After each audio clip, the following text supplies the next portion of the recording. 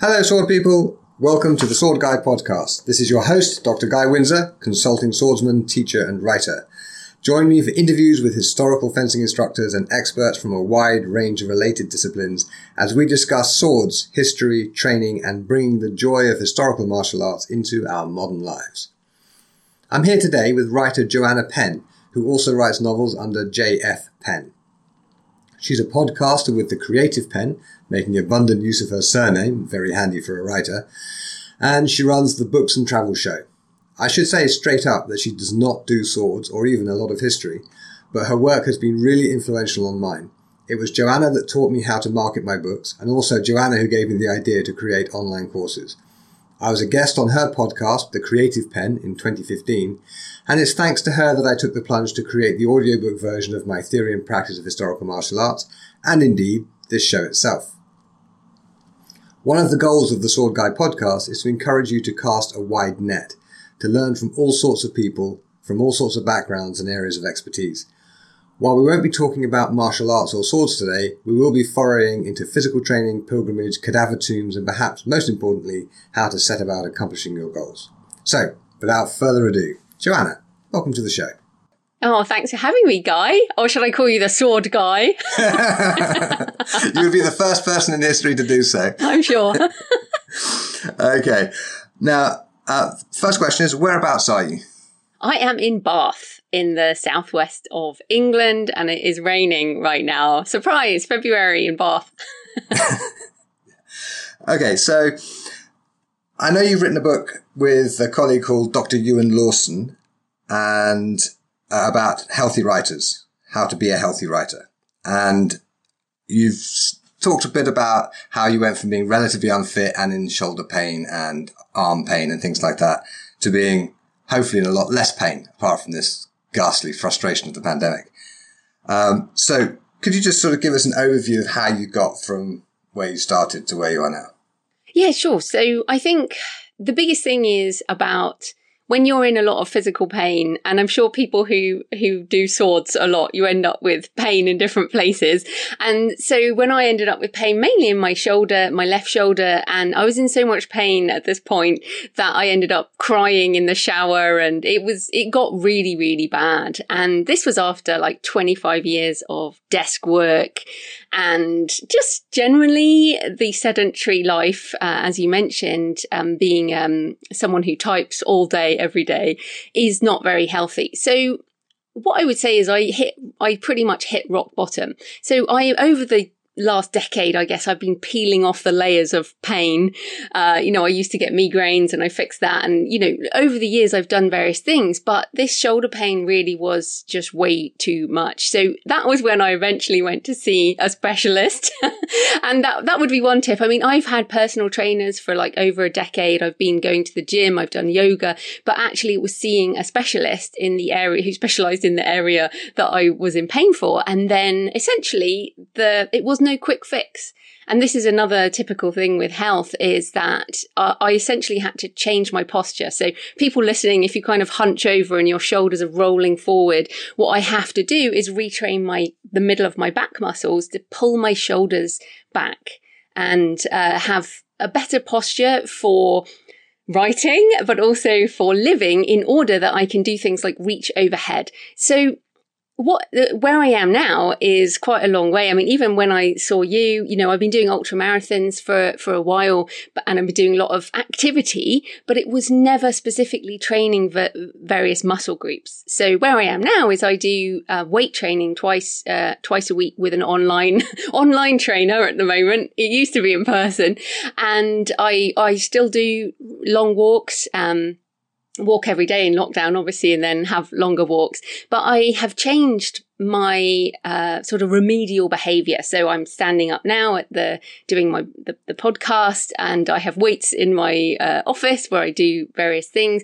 So it's really about changing your attitude to this quick fix, which I feel often happens with health. It's like, I'll just take a pill. But really retraining muscle groups in order to be more functional. And I think that definitely relates to sword work. I mean, the whole point is functional, right? Absolutely, yeah. And so much of my job is getting modern clerical workers in a fit physical condition to do medieval martial arts. A lot of it is, as you say, it's retraining the body to move in a way that isn't going to hurt it. And, we have loads of specifics because, of course, we're not just about not injuring ourselves, but we're also very much about injuring other people. In a totally consensual way, of course. So for us, the study of the mechanics also applies to how do you break things, which is really useful. In fact, I had a serious issue with my wrists for a long time in the 90s. So bad that I had to actually choose between doing swords and actually being able to work the next day. It was that bad. It was just awful. And this friend of mine, who's a Kung Fu instructor, he fixed my wrists in about 20 minutes with this massage, and then he gave me these exercises to do. And the massage really helped, but it was the exercises that kept it helping. Yeah, I mean, I went to physio. I used to go to physio sort of every week, and physios are great. I'm not dissing physio at all, but it's kind of, it's a bit like taking a pill. It helps for a short amount of time, but in order to fix the problem long term, you have to fix the underlying issue. And it was interesting, even today. So I have a very tight right hip. So when I walk now, for example, again, when you and I went to the Isle of Wight, I didn't really know about having such a tight right hip. And now I do certain exercises before I walk to loosen those muscles. And my trainer today said, your hip mobility is getting a lot better. That is also related to your shoulders. And it's so interesting, because I feel like I have number of degrees. I feel like I'm very educated in my brain, but I feel like the physical education that we need to do things is lacking generally in our modern society. It's like, go for a run or do yoga or whatever, but it's not about how the anatomy works. And as you say about with your swords, you are aiming at particular places in people's bodies, so maybe you know more about anatomy. But for me, I'm learning all the time about how certain muscle groups do certain things, and what to stretch in order to do something else. And I feel like it's so missing and so necessary. And I'm a writer, I don't particularly do anything very difficult in my daily life, but having a functional body at age 46, which is what I am in a couple of weeks, is what I need to do. And my goal is to be fitter and fitter as I, approach 50 and, moving on. I want to do more and more as opposed to less and less. And for women particularly, weight training is so important, and yet it's so undervalued, for women, because they're often worried that it might bulk you up too much or all of these things. Yeah. Whereas actually, bone density and all of these things are so important for health. And I mean, hopefully one of the silver linings of the pandemic might be that we do take our health a lot more seriously, think about these things in a more of a holistic way, rather than just my wrist hurts, so I'll fix my wrist, or, my shoulder hurts, I'll fix my shoulder. Yeah, and with the pandemic, we're also seeing how important things are, like just being able to go out the house and talk to people, to our general health. Nice. I mean, it's not. There's a really strong correlation between mental health and physical health. And if you're in a bad mental health place, it's really difficult to get the energy together to do the physical health stuff that you need to do. So, the fact that people are stuck at home, they're taking things seriously, but I think a lot of people are finding it more difficult to exercise and do the healthy things because they're not getting the kind of the mental health side of things addressed at the same time.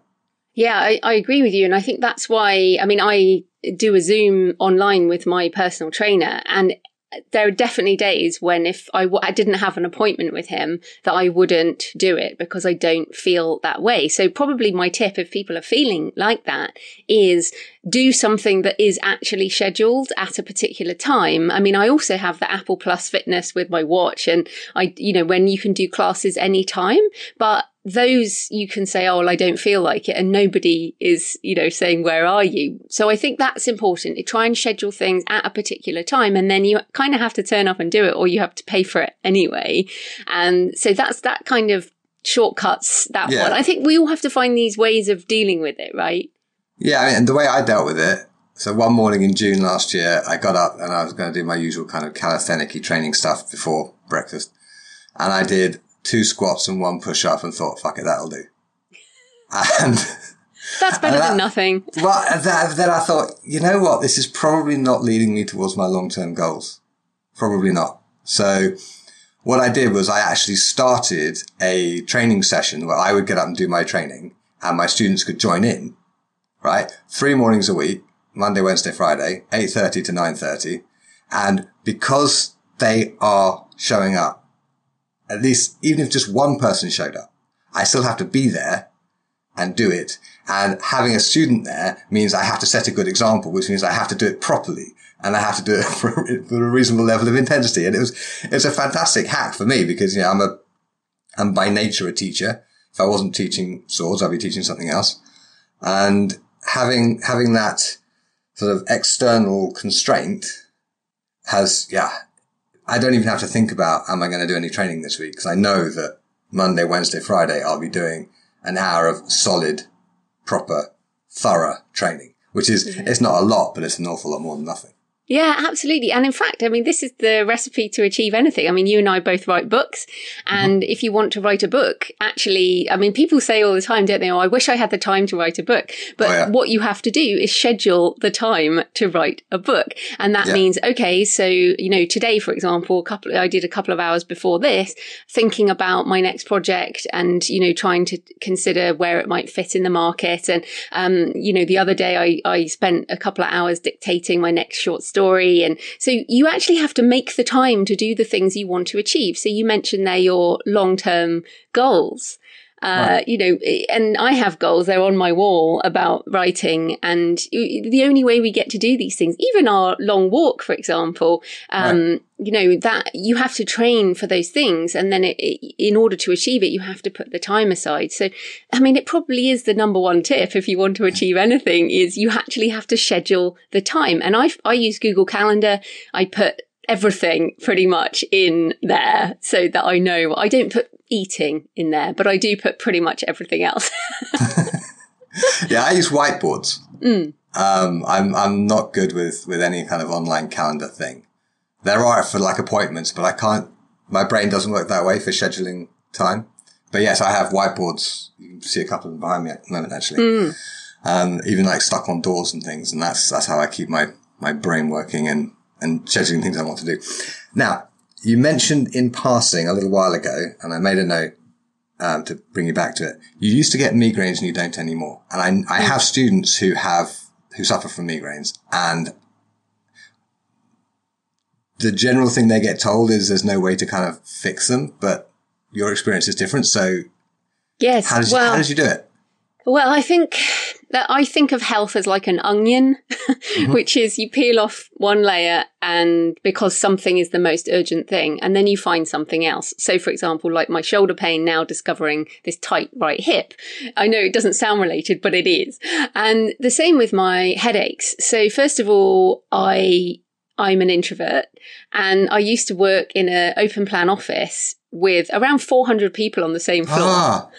I couldn't do that. I know. I just couldn't do it. And this was over a decade ago now. And this was before it was acceptable to wear headphones at work. So if anyone listening is a millennial and younger, I think now it's acceptable. Or if you're a programmer, it's acceptable to wear headphones, but it wasn't acceptable to wear headphones. So one reason for my migraines was a literal sensation overload every day. That was one reason. So when I actually gave up that job, that really helped. That was a big deal. But it's crazy. I didn't realize it, but I was popping painkillers every day, every single day.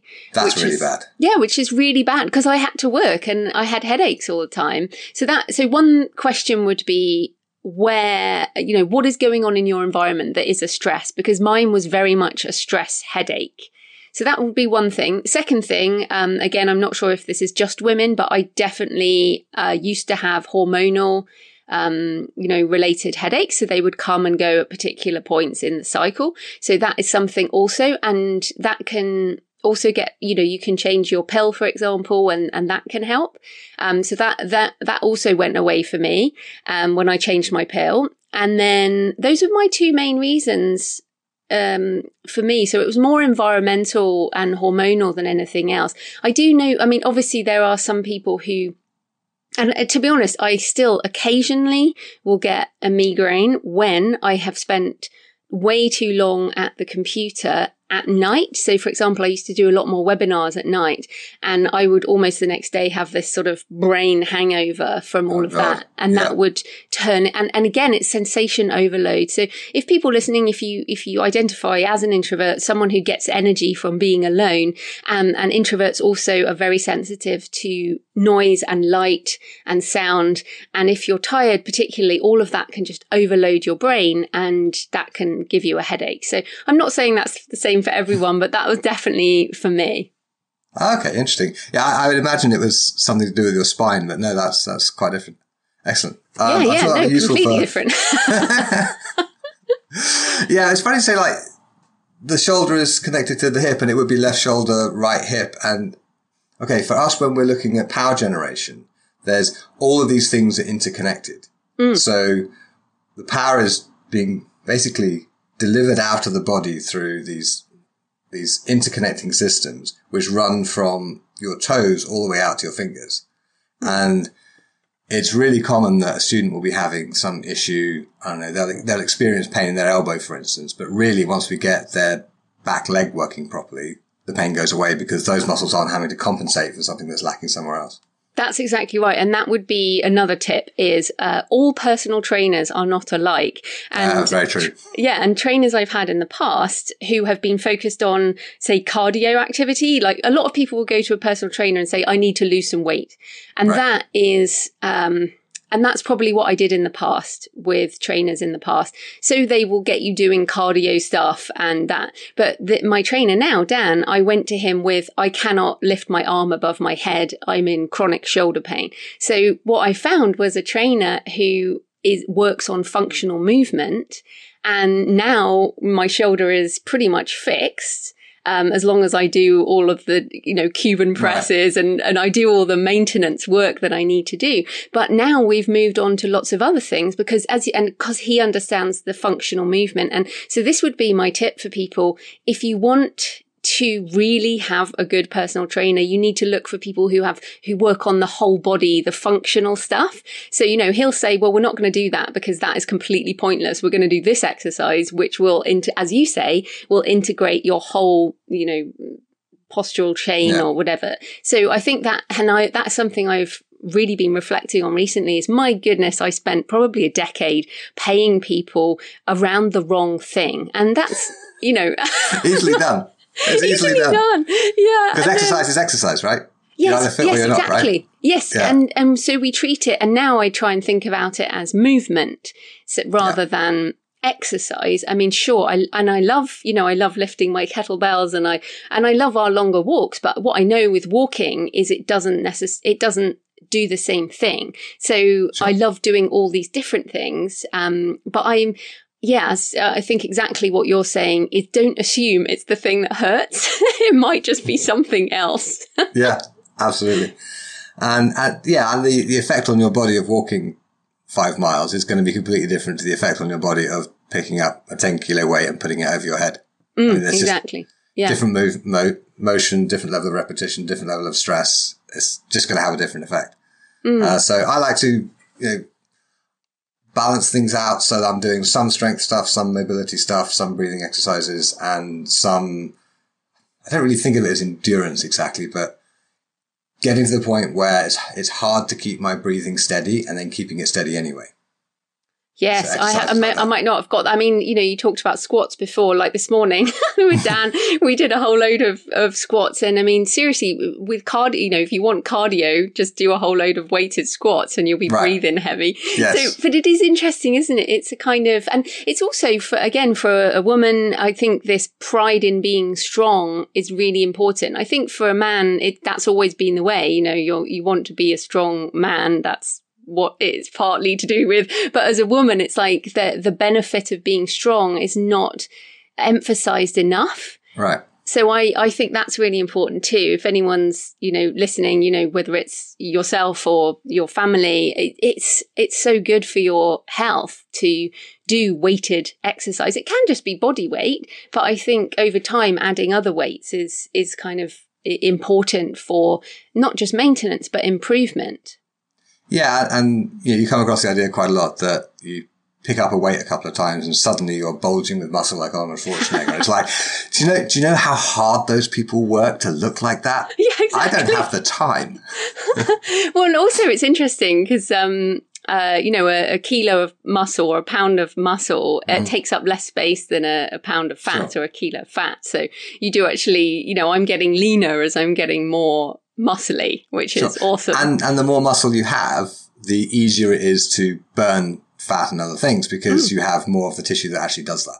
Exactly, which is all exciting. But I do want to come back to, you've used the word exercise, and I think this was a massive mindset shift for me, which is exercise to me was always the punishment, was always the kind of, I must exercise to offset the food I'm going to eat or whatever. Whereas, That's horrible. I know. Eat this and you must be punished with exercise. Yes, that's dreadful. Or at school, I'm a bookish introvert child, and I still am, and it was punishment to have to go and play hockey or go swimming or whatever. So for me, it was a big mindset shift to say, do you know what? I love working out. I love movement. I love walking. So that's why I try and call it movement or weights or whatever. I try not to call it exercise because it feels more negative. Whereas now, it's like you said about the mental health. I feel so good after I work out that's how I want to. Yeah, that is the reward. And even if I start feeling at the beginning, if I'm feeling terrible,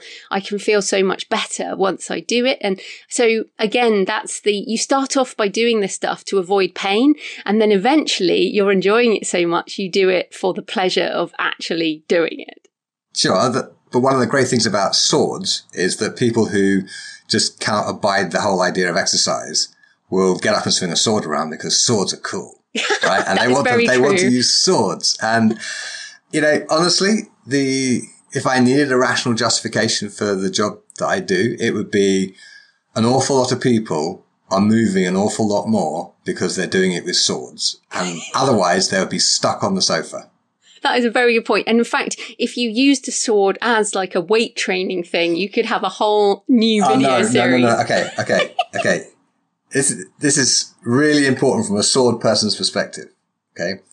For us, the sword is a labor saving device because what it does is it makes it much easier to hit people from further away, and it takes much less energy to kill somebody with a sharp sword than it does to kill them with your fists. Okay. That is true. So I know people who do, if you like, swordercise stuff, but brilliant. I absolutely I never go anywhere near that for the reason that I want people to perceive the sword as a thing that makes something easier rather than a thing that makes something harder. So we have kettlebells to make a motion more difficult, or, squats or whatever to make a motion more difficult. But the sword makes the motion easier because you don't have to go so far and you don't have to use that much effort to actually stick it through. So there's a strong kind of psychological component about how you relate to your tools. It's like if you're writing a book, the reason you use a computer and Scrivener is because it's a damn sight easier to do that than to write it all out by hand. That is true. So absolutely. I wouldn't try and kill someone with my laptop unless writing words. Excellent. Okay.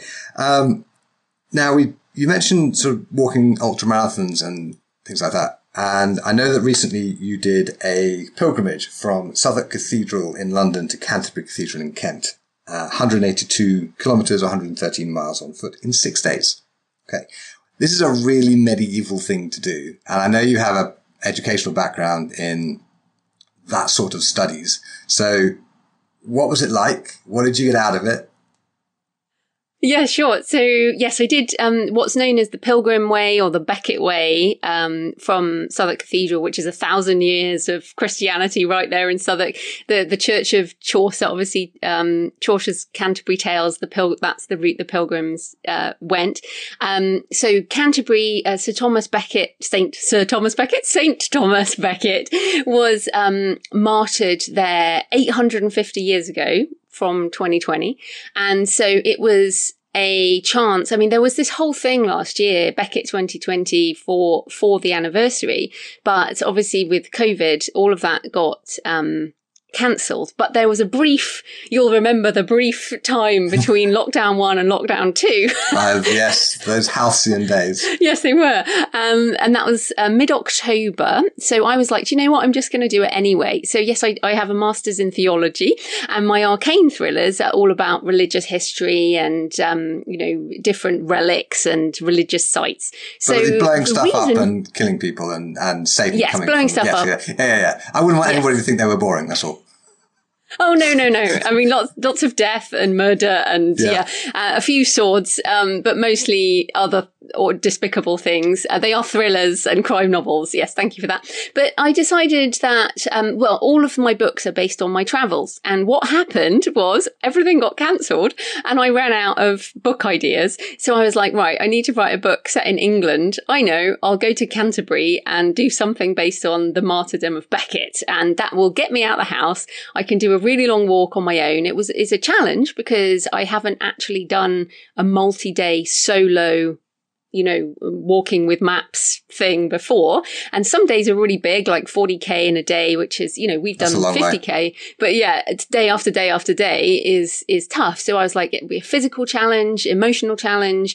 I'll learn stuff. I'll see some cool places. And essentially I will get a book out of it. So it is medieval in that, for a religious perspective, I'm not a Christian. So it was more of a historical, cultural research trip.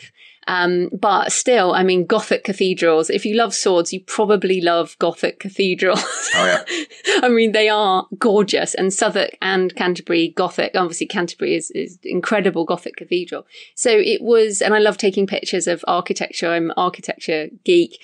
So I wanted to do all of that. I also am going to write a travel book at some point, and I have the Books and Travel podcast, and I've done a solo episode on the pilgrimage. So it did so much more than what you'd think 6 days would have accomplished, which I was so pleased about because I when I finished it, the day I finished it, I was quite tired, obviously, and I thought I haven't had some big epiphany about anything. But what I found over the next couple of weeks is that by reviewing everything and reviewing my journal over that time, I actually did have some realizations about, for example, memento mori, remember you will die. I know swordsmen love that too. Absolutely.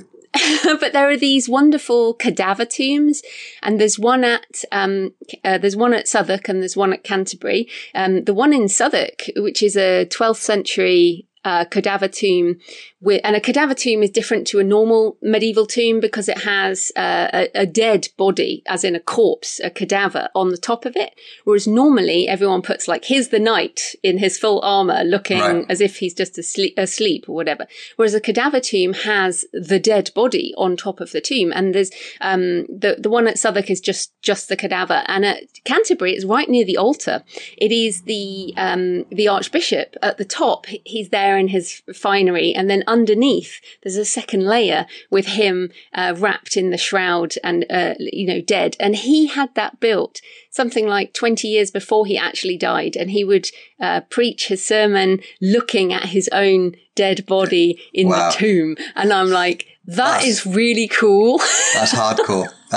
So these effigies they're carved in the stone of the monument of the tomb. Yeah, the tomb, medieval tombs, have the monument on top. Yeah, I say this because at Pisa, the Leaning Tower of Pisa. Mm-hmm. When I went there with my wife and kids a while ago, the one thing my kids really liked about that trip, other than drawing the Leaning Tower of Pisa, that was quite cool, is inside the cathedral. To them, it was all quite boring, except San Ranieri is there in his glass coffin, and you can see his actual dead body. It's right there. There we go. That's religious relics for you. That is. Gotta love them. Yeah. And the kids were like, it's a real dead body. That's so cool.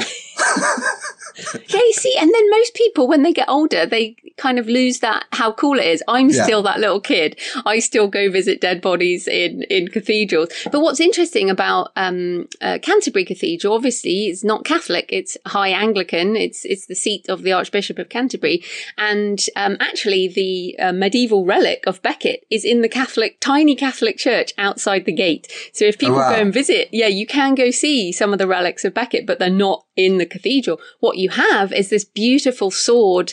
I don't know if you've seen the picture of the actual, it's called the martyrdom, which is the site of the martyrdom. And it's a sword, well, two swords and a cross, but made out of swords, basically, because it was 4 knights who murdered Becket by chopping his head and, stirring up the brains. It's all very gruesome, but it, interesting. So anyway, that'll be swords work. This is what swords are for. Exactly. Well, they managed to, that's where it is. And so when I haven't written the book yet as we're recording this, but Day of the Martyr will be coming out sometime in 2021, and it will no doubt have some gruesome things in. Excellent. Well, if it has any sword fights, feel free to run them by me first. Well, this is the issue, is my books are all set in present times, but sometimes people do have some swords, but, they look at them and maybe lean on them. But okay. Yeah, exactly. I mean, I know you haven't actually written a sword fighting book. Is that ever going to happen, do you think? Well, I have a brief sword kind of fight in Map of Shadows, which is my Map Walker series, is like the world off the edge of the map, which is this other realm, and they come through the gate into the middle of Bath, this sort of shadow gate, and emerge into Bath, and they have more primitive weapons, so they have swords, and so there's a brief sword thing in the middle of Bath in the circus, but it's not very long. And then Day of the Vikings, I do have a sword that's rolled up. I'm sure people know, the sword that's rolled up can't be used and is a cursed Viking relic, basically. So yeah, I have a few swords, but no real sword fights as such. As you say, I mean, if you think that the sword is an effective way to kill someone from a long way off, the gun is even more effective. No argument there. But the gun, problem with the gun is all you can do with it is attack. Okay, it has no defensive capability. That's true. Although it is in itself a defense, people would argue. Yeah, it has a psychological defense of I am armed, I can shoot you if you move wrong. But there's no way to use the gun to actually deal with attacks. You can only use it to threaten an attack or to actually attack. So it's kind of I don't know, very effective. I like shooting. Back when I lived in Finland, I owned several pistols, and pistol shooting is super fun. But I actually had this hour-long conversation with a philosopher called Damon Young after I interviewed him for my podcast a while ago, and we just got chatting afterwards, and I accidentally left the microphone running, right? Completely accidentally, and then we ended up discussing here what is a sword, philosophically speaking. What actually makes a weapon a sword? When does a big knife become a sword? Why is a spear not a sword? What is really the difference? And it went into all sorts of funny places. But one of the things we were talking about was the sword is one of the few weapons which you can actually use one part of it for defense, the other part for attack. It has a defensive component and an offensive component, which are separate areas of the blade. And that's like, you just don't get that with guns. That is very true. But I'm only a fiction writer, so that sounds like one of your books, not my books. It's definitely one of my books, not your books. Okay, so I mean, it's often the case that epiphanies come by stages, or you realize maybe a week or a month or a year after something happened that it's changed you in a particular way. So what really did you learn from your pilgrimage? Oh, well, I think what I did every day was I had a list of questions. So maybe we can link to that in the show notes, because they're quite questions for life as much as anything. So I wrote a whole page of questions, and I stuck them in the middle of my journal, or the front page of my journal for the trip. And every day I would think about these various questions. And so, for example, what am I carrying and what am I leaving behind?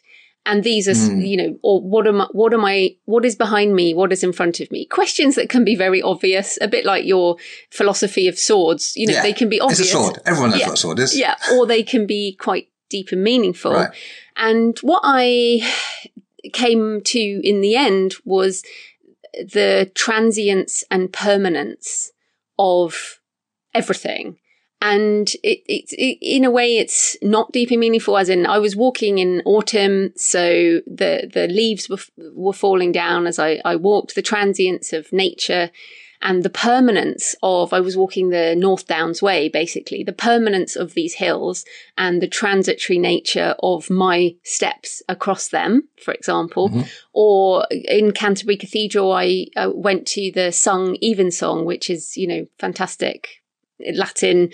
And as I said, I'm not a Christian, but if you fail to feel something in sung evensong in a Gothic cathedral, there's something wrong with you. So, this sort of the transitory nature of song, every single note disappears so quickly, and yet you're within this permanence, 1,000-year-old permanence of cathedral and the stone. And so I think it helped. I mean, I write about life and death and good and evil a lot in my books. Mm-hmm. It's kind of one of my overarching themes.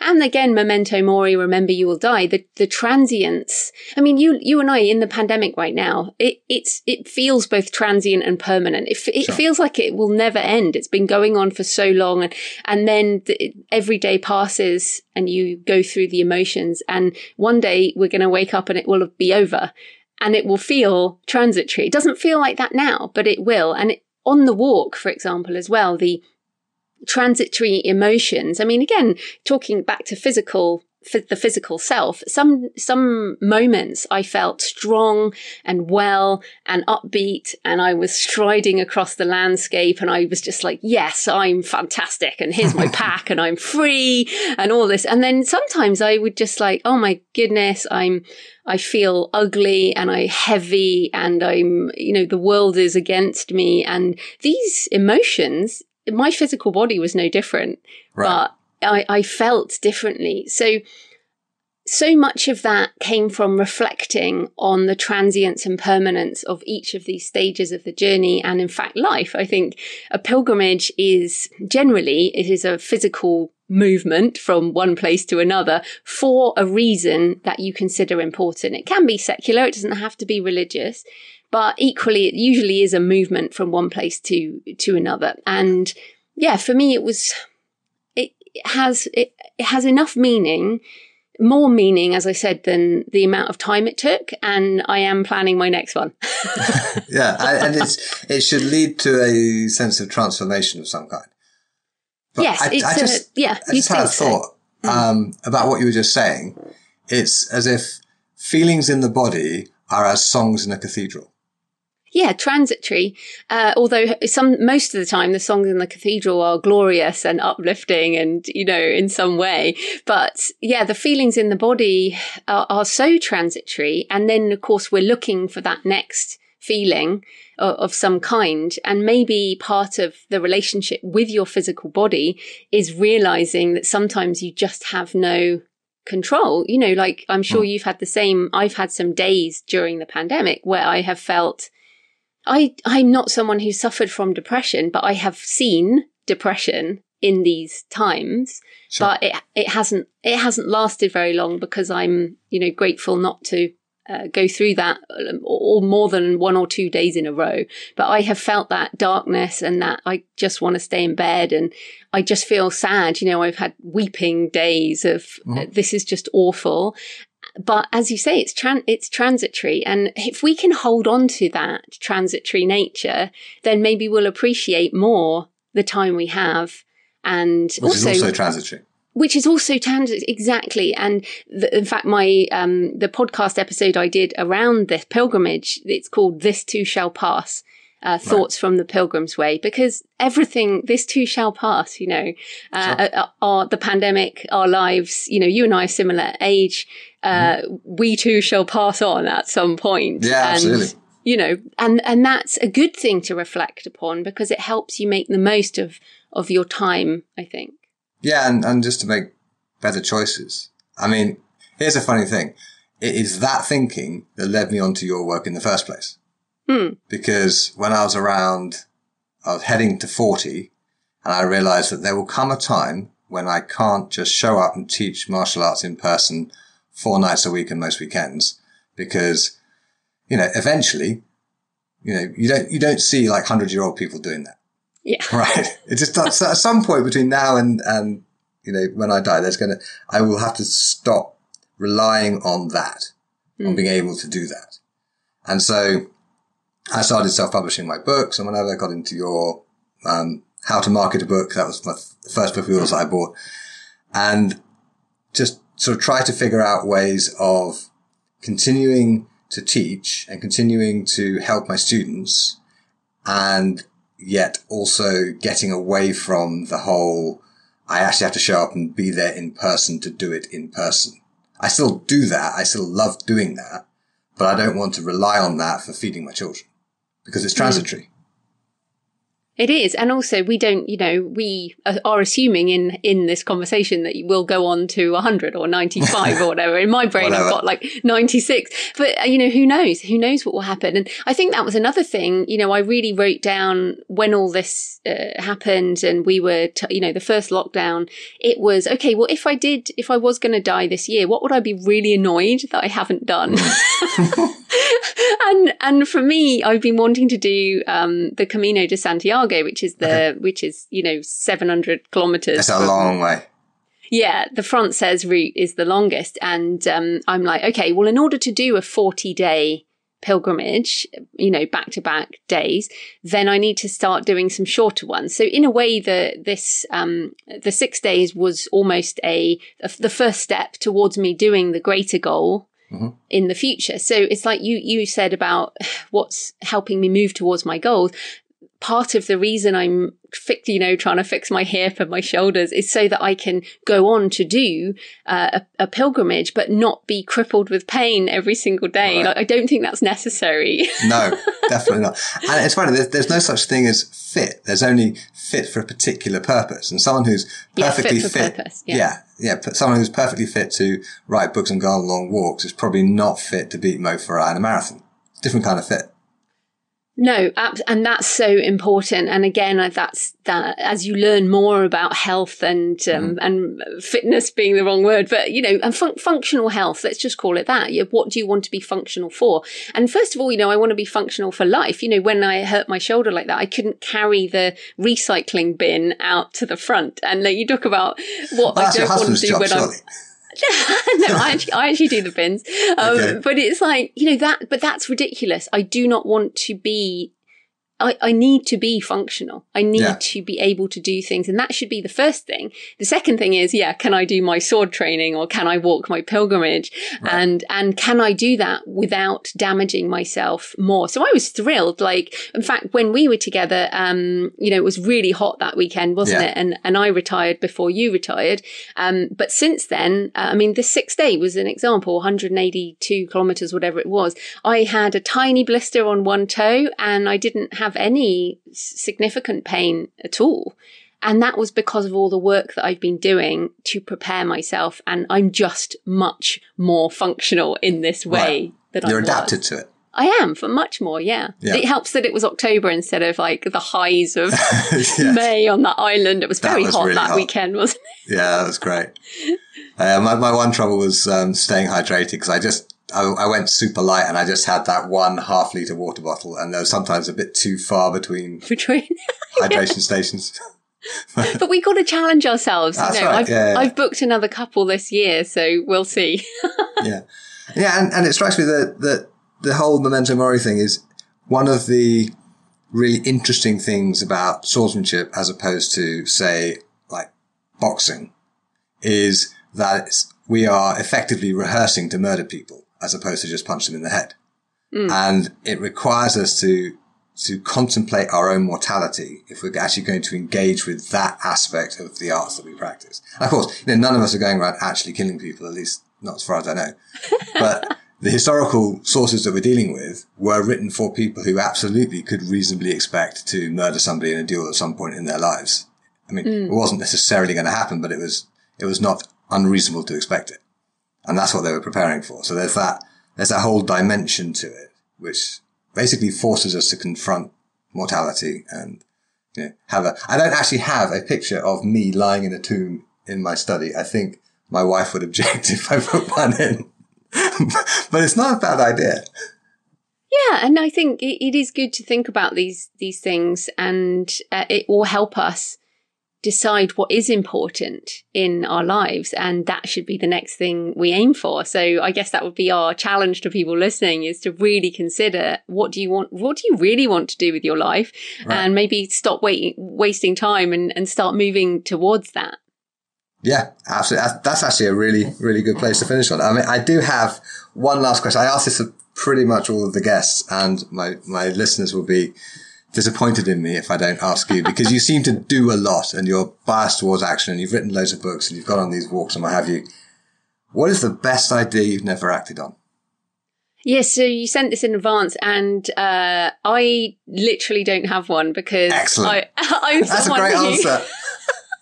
Every idea I get. I think the problem is I have so many ideas, but I wouldn't say I don't act on them. The ideas that I really want to act on, I act on. So there's nothing I can think of that I didn't necessarily act on. And in fact, I've probably made more mistakes because I act on things. Right. Yes, I'm the same. I'm definitely biased towards, just, okay, you get this idea, right, just do it. Like, I had this idea to start a podcast, and literally the next day I had a guest lined up to interview. Well, you see, that's what I did back in 2009, and I'm still podcasting. So I'll see you in a decade. I'll see you in a decade. No, I think we'll have you back here before then. All right. Well, thank you very much for joining us today, Joanna. It's been a delight. Oh, thanks so much for having me, Guy. Thanks for listening. I hope you enjoyed my conversation with Joanna Penn. You can find the episode show notes at guywindsor.net/podcast. While you're there, you can sign up to my mailing list, and I'll send you a free copy of my book, Sword Fighting for Writers, Game Designers, and Martial Artists. I'd also like to thank my patrons on Patreon for their kind support of the show. It lets me know that you care about the show and want it to continue. You can join us there for behind-the-scenes content and to submit your questions for future guests. Patreon.com/theswordguy.